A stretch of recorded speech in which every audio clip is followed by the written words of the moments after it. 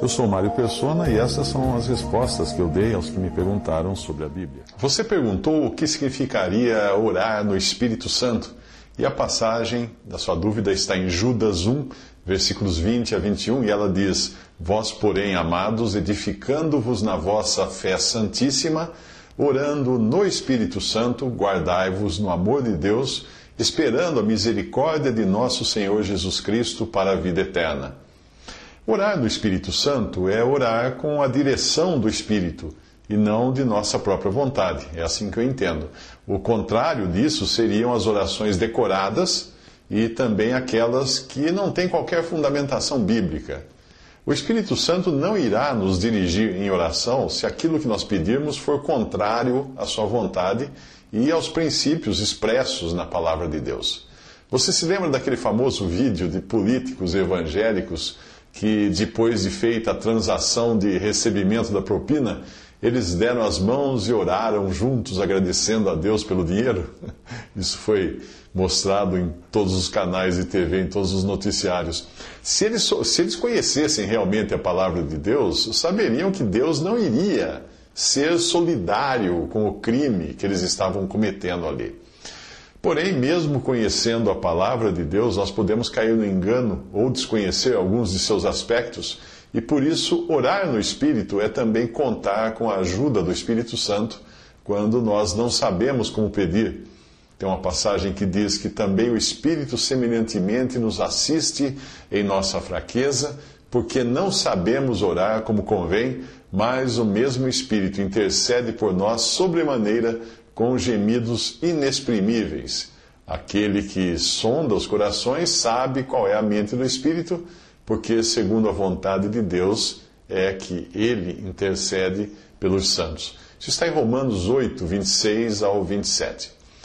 Se você reparar na ordem da passagem de Judas, que foi o motivo da sua dúvida, você verá que antes de falar em oração, ele fala em edificação. Portanto, primeiro é preciso nos edificarmos em nossa santíssima fé, que é a fé cristã, para depois estarmos aptos a orar no Espírito. A maneira de sermos edificados é conhecendo, estudando, meditando e obedecendo a palavra de Deus. Ela é a revelação completa de Deus para o homem. Isso responde também à sua outra pergunta sobre alguns que, na sua denominação religiosa, dizem que você não precisa ler a Bíblia, pois tudo que você precisa é o que chamam de pão quente das revelações instantâneas que são trazidas no púlpito durante o culto. Aquilo está mais para carne quente do que para pão quente, porque não passa de pretensão humana de alguns que acham que têm conexão banda larga com Deus para receber revelações inéditas, revelações que nem mesmo os apóstolos tiveram. É carne quente, porque é uma prática que ajuda a encher de orgulho os que procedem assim ao conquistar a admiração dos seus seguidores. Se você não lê a Bíblia e vive se alimentando dessa carne quente de supostas revelações, como é que você vai poder julgar se aquilo que alguém diz ali naquele pão quente, suposto como pão quente, vem ou não de Deus? Como você vai julgar se você não tem o conhecimento da palavra de Deus? A palavra de Deus é clara. Tratando-se de profetas, falem apenas 2 ou 3 e os outros julguem. 1 Coríntios 14, 29. Como julgar ou conferir o peso ou medida de alguma coisa se você não tiver uma régua? Quando Deus ordenou a Moisés que os israelitas construíssem um tabernáculo, ele deu ordens muito específicas para isso. Não era para fazerem do jeito que quisessem, mas conforme ao seu modelo que te foi mostrado no monte, disse Deus a Moisés. Isso está em Êxodo 25:40 e Hebreus 8:5. Havia um projeto, havia uma planta, havia um modelo dado por Deus que devia ser seguido. Quando o Senhor diz que nem todo o que me diz Senhor, Senhor entrará no reino dos céus, mas aquele que faz a vontade de meu Pai que está nos céus, em Mateus 7:21, ele estava mostrando que tinha um projeto para os seus, no qual revelaria a sua vontade. Caso contrário, seria impossível saber qual é a vontade do Pai. Esse projeto é a palavra de Deus que nos foi legada pelos apóstolos e pelos profetas. Paulo escreveu a Timóteo: escrevo-te estas coisas, esperando ir ver-te em breve, para que, se eu tardar, fique ciente de como se deve proceder na casa de Deus, que é a igreja do Deus vivo, coluna e baluarte da verdade. 1 Timóteo capítulo 3, versículos 14 a 15. Veja que ele começa dizendo: escrevo-te, escrevo-te. Todas as vezes que nós deixamos de lado a Bíblia, a palavra de Deus escrita e revelada aos apóstolos, para nós acreditarmos em tudo que os homens dizem, nós ficamos à mercê de demônios. Não só da carne daquele que está falando. Pode ser também um demônio que está usando aquela pessoa. Afinal, não é assim que funciona o Espiritismo? O seu padrão não está numa escritura como é a Bíblia, mas nas revelações de supostos espíritos de morte, o padrão do Espiritismo. Esse é o padrão, esse é o projeto. E esses espíritos nada mais são do que espíritos malignos travestidos de pessoas falecidas. Então, quando você se sujeita a escutar alguém trazendo o que chama de pão quente, que é uma revelação tirada do nada, você está sujeito ao erro. Porque se você não conhece a Bíblia, como você vai julgar se aquilo realmente é de Deus?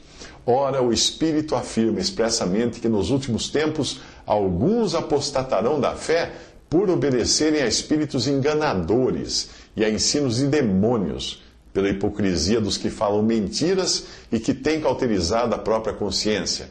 Pois haverá tempo em que não suportarão a sã doutrina, pelo contrário, cercando-se de mestres segundo as suas cobiças, suas próprias cobiças, como que sentindo coceira nos ouvidos, se recusarão a dar ouvidos à verdade, entregando-se a fábulas. 1 Timóteo 4, versículo 1.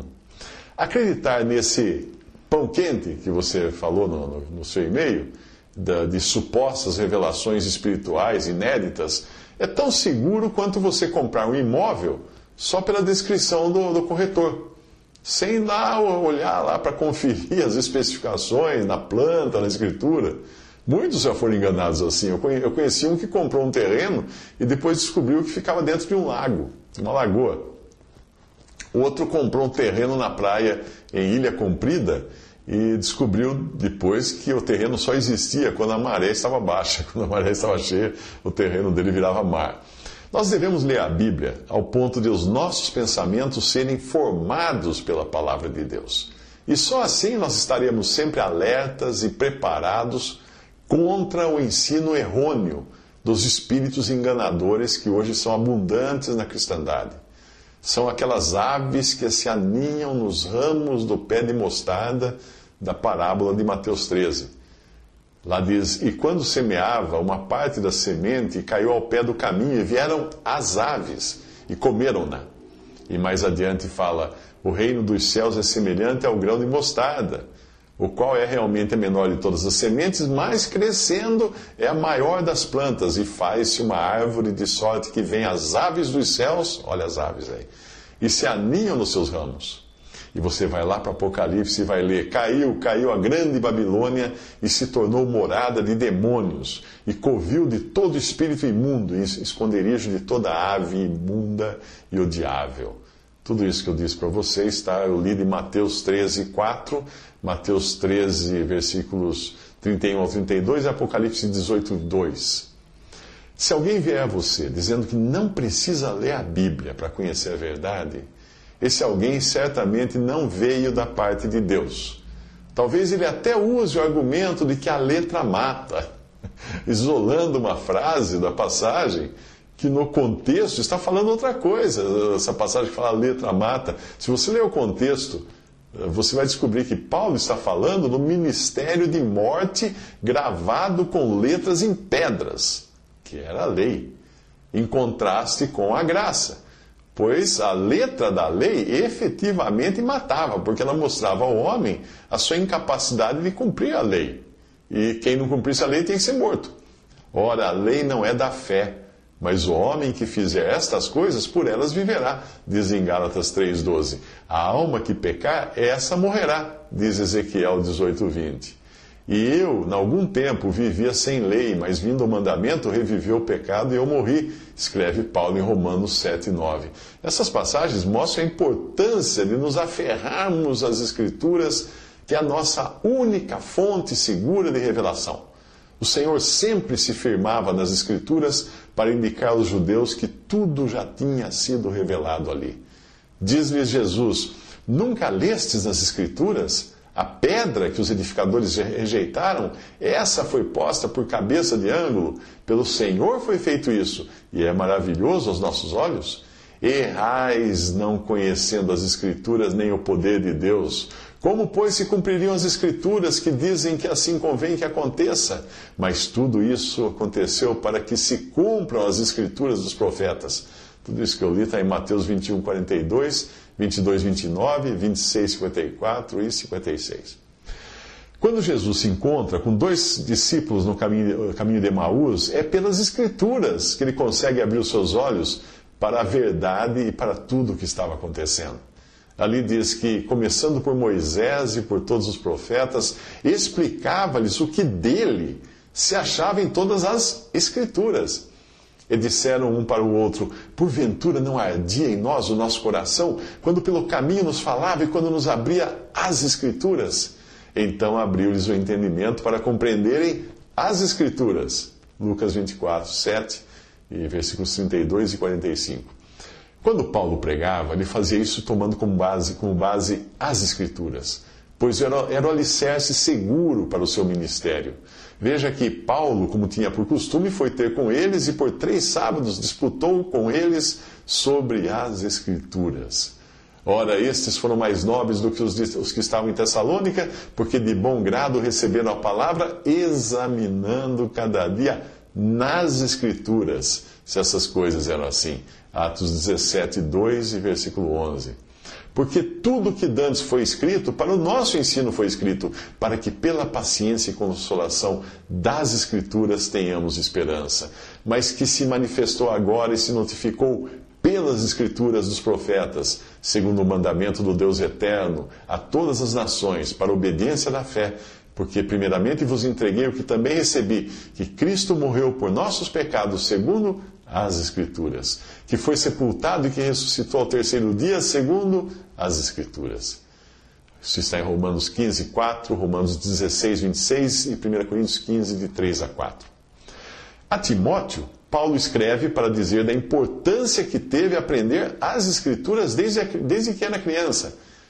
E que desde a tua meninice, Paulo escreve, sabes as Sagradas Escrituras que podem fazer-te sábio para a salvação pela fé que há em Cristo Jesus, segundo Timóteo 3,15.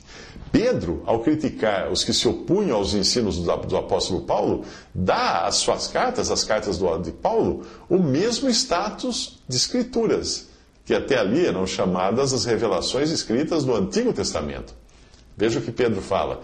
Falando disto, como em todas as suas epístolas, ele falando a respeito de Paulo, entre as quais há pontos difíceis de entender, que os indoutos e inconstantes torcem, e igualmente as outras Escrituras, para a sua própria perdição. Portanto, não vem alguém falar para você que você não precisa ler a Bíblia, porque tudo que você precisa é escutar um tal de pão quente, de revelações inéditas que são trazidas no púlpito por alguns pretensos profetas. Não aceite isso, rejeite isso, porque isso não é de Deus. Não é de Deus. Toda a fundamentação de Deus está nas Escrituras. E você deve ler, sim, a Bíblia. Ler as Escrituras, conhecer as Escrituras, inclusive para julgar aquilo que as pessoas vêm falar para você. Visite respondi.com.br. Visite 3minutos.net.